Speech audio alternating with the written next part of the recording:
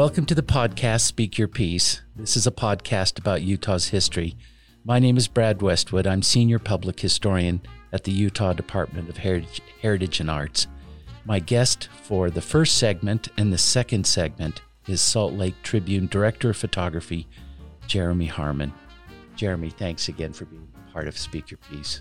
I really enjoy talking about this topic, so happy to be here. It has implications not only for Utah's history, but for American history and ethnic history. There's just so many ways of coming at this. Now, because it's been such an enduring interest, there's a number of books that have been written. Describe the field of books, the websites that our listeners can read. What are the best books or sources and why? So my favorite book on the topic is Franklin Rosemont's Joe Hill. It's got a subtitle that's really long. I'm kind of blanking on it, right? But it's basically, the IWW and the making of a counterculture. It's a IWW and the making of a revolutionary working class counterculture. There you go. There's Thank a mouthful. You. Yeah. That book, if you're really interested in the topic and you want to know about it from like every possible kind of point of view, that is the book. It is a hefty book. It is a deep dive. Rosemont really comes at it from like the cultural stuff, the political side of it. He addresses a lot of the myths that were going on. He's pulling in figures that are left out of some of the more, for lack of a better word, digestible biographies on it. His book is it's a deep dive. There's a book called The Man Who Never Died by William Adler. That's another excellent book. He really he spends a good portion of his book tracking down this other guy who, the police originally thought might have done it. He spends a lot of time exploring who that guy was, and that is a fascinating part of the book. And it's knowing more about who that man was is really interesting. He was a career criminal. After he left Salt Lake City, he bounced around a little bit, but he eventually ended up being basically a hired goon for Al Capone. Like, he was a bad dude. There's a really famous massacre gangland massacre in Chicago, and the getaway car belonged to this guy, and he spent some time here. Salt Lake City at the time. Yeah. And he was shot that night, and he's somebody the police were looking for. But it all ended up in Joe Hill's lap. That's a fascinating book.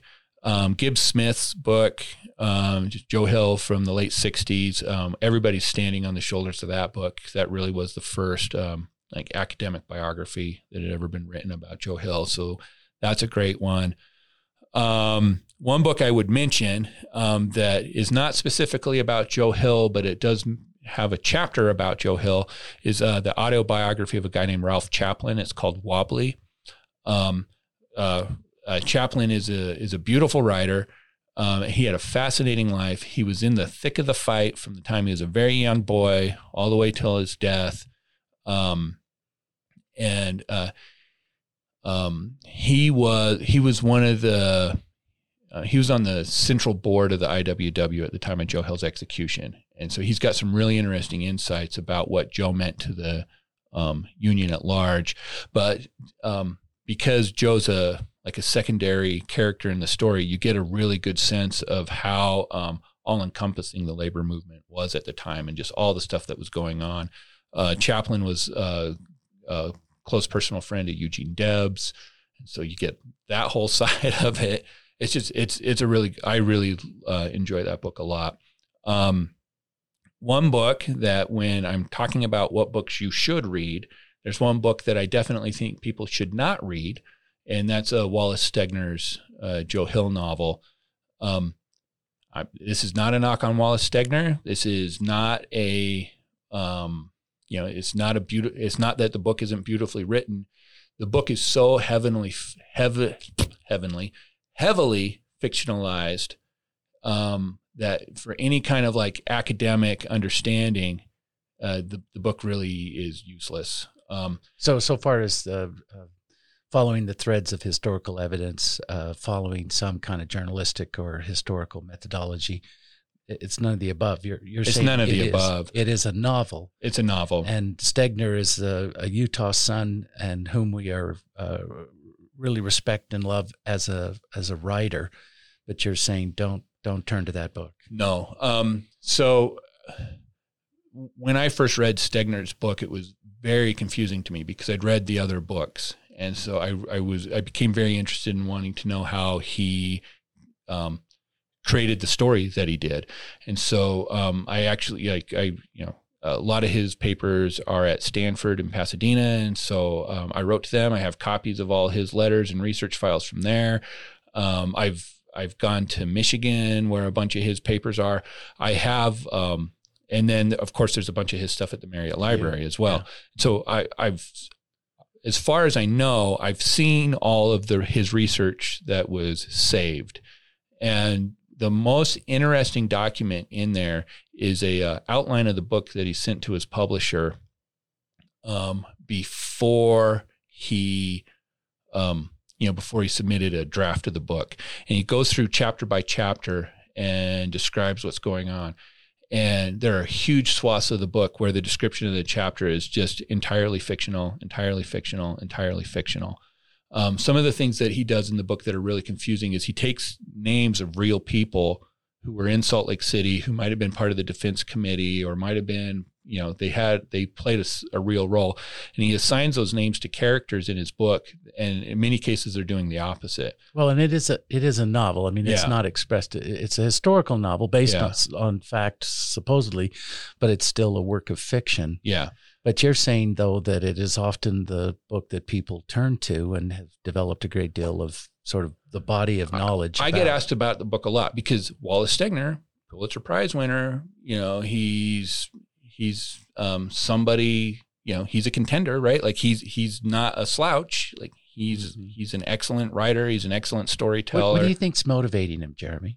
I have no idea. Do you think? I mean, there's to a certain degree a certain amount of status quo support, is there not, related to sort of maybe a little lean against unions, against the.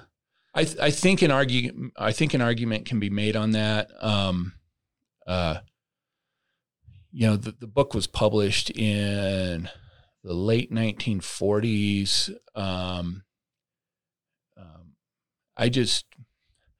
I don't know. I can't go back in time and put myself in his head, but the book it does rely on some like anti-labor tropes.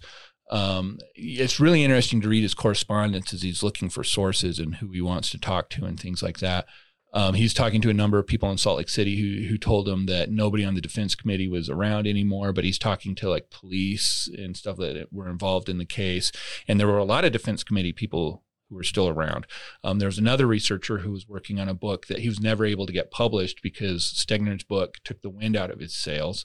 But he was talking to all kinds of people who were on he's got all kinds of letters that he was writing with Virginia Snow and some of the shopkeepers I talked about who had places along. There's a guy named Alfred Sorensen who was one of the local socialists who had one of those shops on 200 South that I talked about.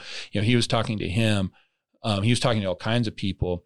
Now, are some of these on the Salt Lake Tribune website? Yes. Yeah, a lot of the letters are on there. Tell us about all the Virginia Snow letters are on there. They're fascinating documents. What is on there, and who maintains it? And again, tell us the URL. So it's joehill.sltrib.com. In 2015 is when the centennial of the execution was. We thought it would be neat to do a big project, looking at the legacy of this and, how it shaped Utah, how it affected all the different people involved. We talked to the Morrison family quite a bit, which is a just really heartbreaking and important part of the story. There's a lot on there though. We've got all kinds of old letters. We've got all kinds of documents. The memoir I mentioned that was written by the Swedish woman who grew up in Murray, we've got a scan of that on there that people can go and read for themselves. Well, and what is the heart of Speak Your Piece is the hope that listeners will be interested Yeah. and pursue it. And isn't that kind of the gateway to this subject so far as the online, if sources? I can toot our own horn, as far as online resources about Joe Hill go, our website is the most thorough thing that's out there. Like we talk about the songs. I hired local bands to learn the songs, and we filmed them performing them around the city and places wonderful. that were germane to the story. And then, we turned them into little mini documentaries about what happened at that spot. It was a lot of fun to work on it. And of course, there's the books you've mentioned. The book by Alder. You also mentioned Franklin Rosemont's book, and there are others, but I appreciate you mentioning those two books. And then, of course, we would want listeners to go to the Salt Lake Tribune page. Let's talk about physical locales in association with this story here in Salt Lake City. Okay. Well, Sugar House Park, that's a fun one. That's where the prison was. If you're on the north side of the park on 21st South, pretty much across the street from Baskin Robbins, and then you walk maybe 20 feet into the park from the sidewalk, you are standing about as close as you can be to where Joe Hill was sitting in the chair when he was executed. And that's kind of an interesting thing to think about, right? I've gone up there to, just be there and think about the story and stuff like that. And I'm standing up there by myself being a weirdo, and there's people around, walking their dogs, doing yoga, soccer teams practicing, whatever. The park, the idea that all this stuff, so much of this happened at the park was one of the things that really captured my imagination about this early on. Cause I live near the park and I love taking my children to the park to play on the playgrounds and stuff like that. And to think about like all the terrible things that happened up on top of that hill from the playground, all the people who were imprisoned up there. It's just like, wow, that's pretty heavy. I talked about downtown across the street from the Gallivan Center. And you can get a glimmer of that. I mean, you can see Commercial Street, where the Chinese Plum Alley is, and then you look across the street, and of course, it's all been redeveloped, but it's still, there's a few fragments to give you some sense. Yeah, there's one old building down there that's still from the time period on Regent Street now. So it's just kind of fun to go and see that. 'Cause for me, that really kind of helps me get in the space of all that. One of the great ironies to me about it is like across the street from that building, there's a big plaque on the ground to Wallace Stegner now too. So that's kind of fun to think about. But so there's that, the Union Pacific Station downtown. There's a whole big part of the drama took place there. Eventually his remains are taken in parade. Yeah, there's a big funeral procession. They end there. There were about 300 people in his funeral parade. When they got to the police station, they were walking down South Temple there. They came up, they walked north up West Temple, and then they came around the corner onto South Temple, and were walking right down to the front of the train station there. There was a line of police officers there to meet them. They would only let the local head of the union, who was a guy named Ed Rowan. They let him through with the casket. They let the pallbearers through. And then the union was so afraid that somebody would like steal Joe's body or desecrate it or something like that, that they sent a guy from Chicago who sat in the cargo section of the train with the casket all the way back to Chicago. Those are the only people they let through. So that's kind of a fun thing to go down and think about. Main Street, there's all kinds of stuff that happened along there. 200 South, there's all kinds of... Where's the office of the Wobblies in Salt Lake? Well, there were a few. One of the more significant, because they moved around a little bit. There was one at 170 South Main, which at the time was one of those old kind of like 3 or 4 story, really skinny buildings. Now it's a bank. Big, I forget which bank. It's like one of the high rises downtown now. They were there. They had an office on North Temple for a while. North Temple towards the west end of town? Not super far west. I'm trying to. It was maybe a block down from Temple Square. Would have been a block to the west. Near what was once the interurban station, which is where Bravenel Hall is now located. Yeah, right. Yeah, in fact, pretty much across the street from where Bravenel Hall is now. They were there for a while, and that was a tiny little operation. This Larson guy that I was talking about, he lived between 2nd and 3rd South on 600 East. His house was kind of a hangout for everybody. The doctor's office that Joe Hill went to was 3300 South and State. It's like a gas station now in that little Chinese market area. That's where the doctor was. Joe was living. The house that he was living in now is now townhouses in Murray. It's 4800 South and 200 West. If you go up, if you go down to 200 West on 4800 South, turn north, go up about half a block, there's a row of townhouses. The very last townhouse is where the house where Joe Hill was living at the time of his arrest.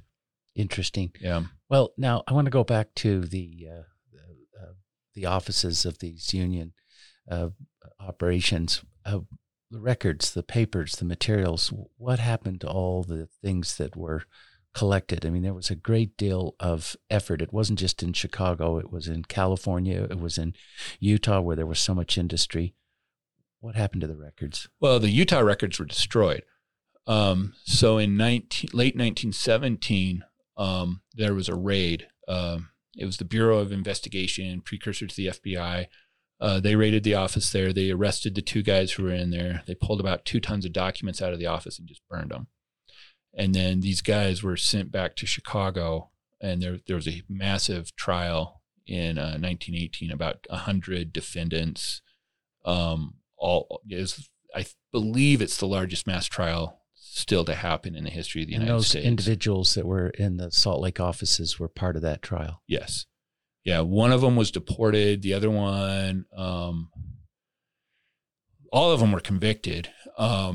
I believe, so there's a guy named Grover Perry. I believe he did his prison sentence at Leavenworth. And then there was a guy named Ragnar Johansson who was Swedish, and he was deported. So there's incredible connections between the union movement of Chicago and California and Salt Lake City. I mean, I think that's part of the backdrop to this story is just how involved. Well, they were the industrial workers of the world. It was an international union. They wanted to get the working class in every country all under one banner, and it was the banner of the union. The reason that they were rounded up and arrested was because of the World War I stuff that was going on. Like, they were doing strikes in mines, and the metal was needed to, make weapons for the soldiers. And the union being international, they didn't want the working class people in their union being conscripted into the military and then sent off to Europe to go kill other working class people. There was a period in time where new immigrants would be conscripted into, they'd be fleeing Europe. They'd arrive in the United States, be conscripted into the army and sent back to Europe to fight their homelands. And so, that stuff was like really controversial. And, but also, at this time, the hyper-patriotism that was going on in the country, if you raised your hand and said you didn't like that, some of these guys, like Ralph Chaplin, I mentioned his book, he was given a 20-year prison sentence for raising his hand and saying he didn't think that was right. Wow. So I think the Joe Hill story can take any of you listeners into a real interesting aspect of history in Utah and America.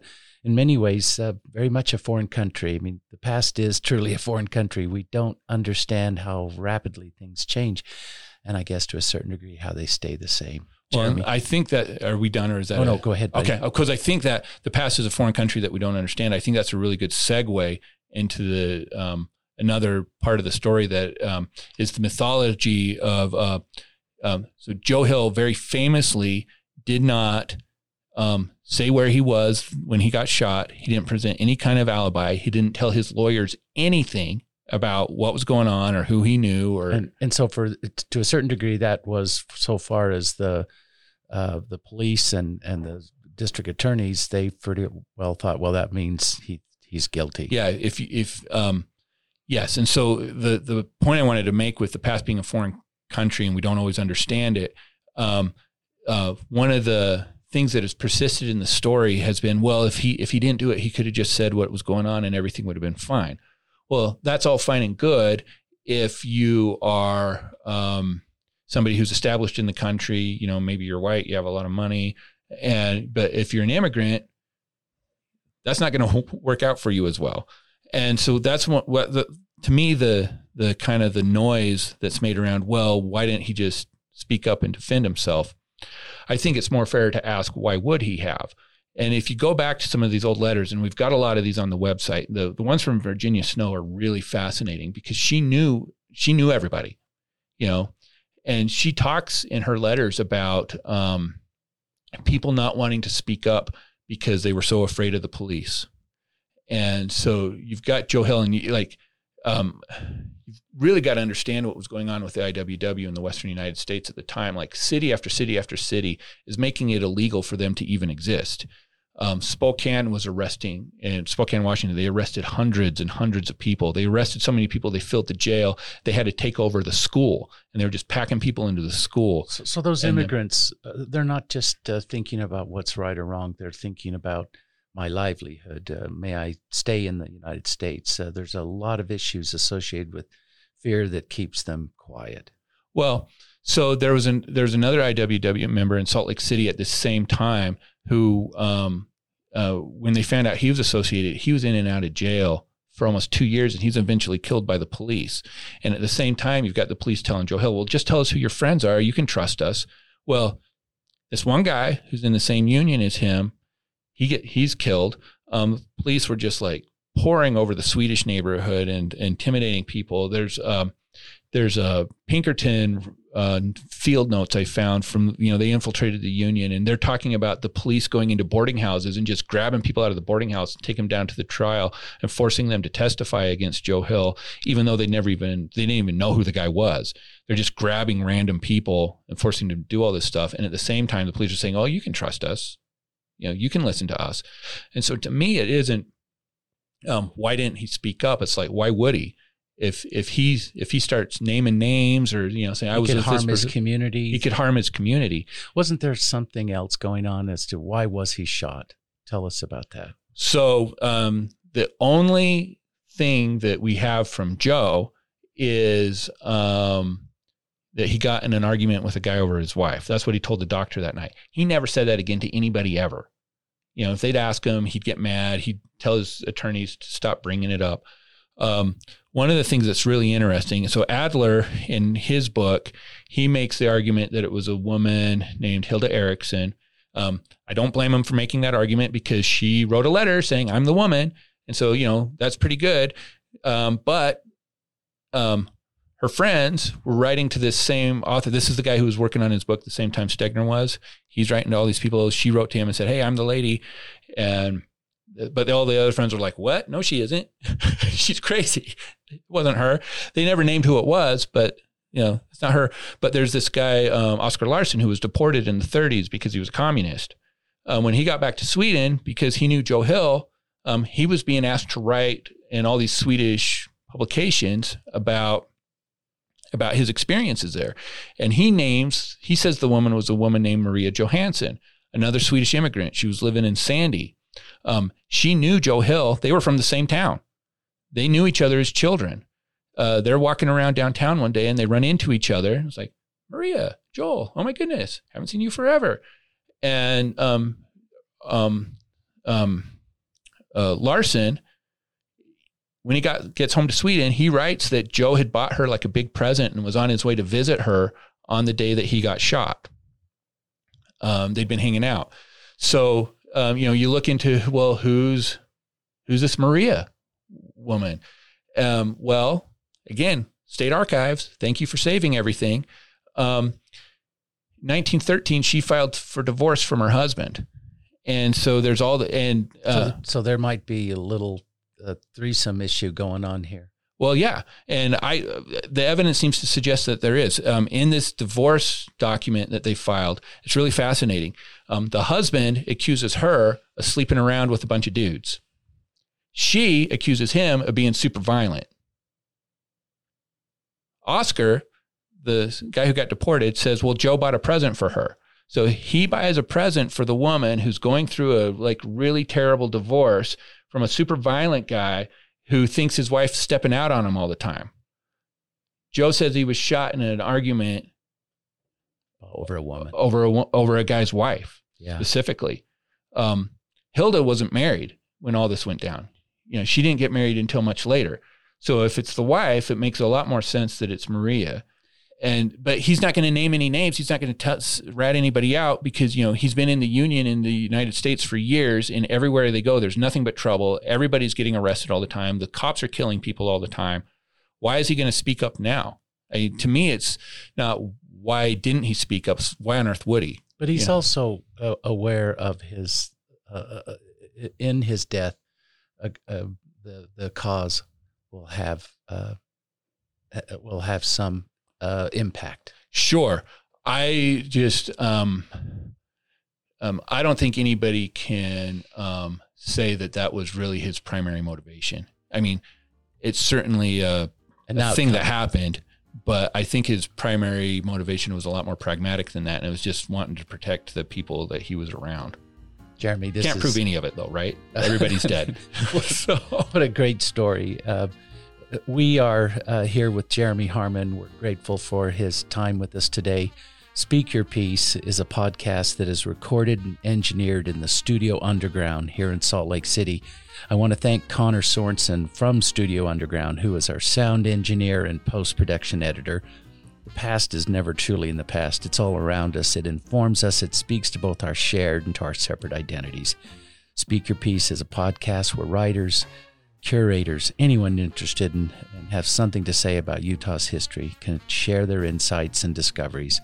If there's one place, one podcast to get your Utah history fix, this is the place.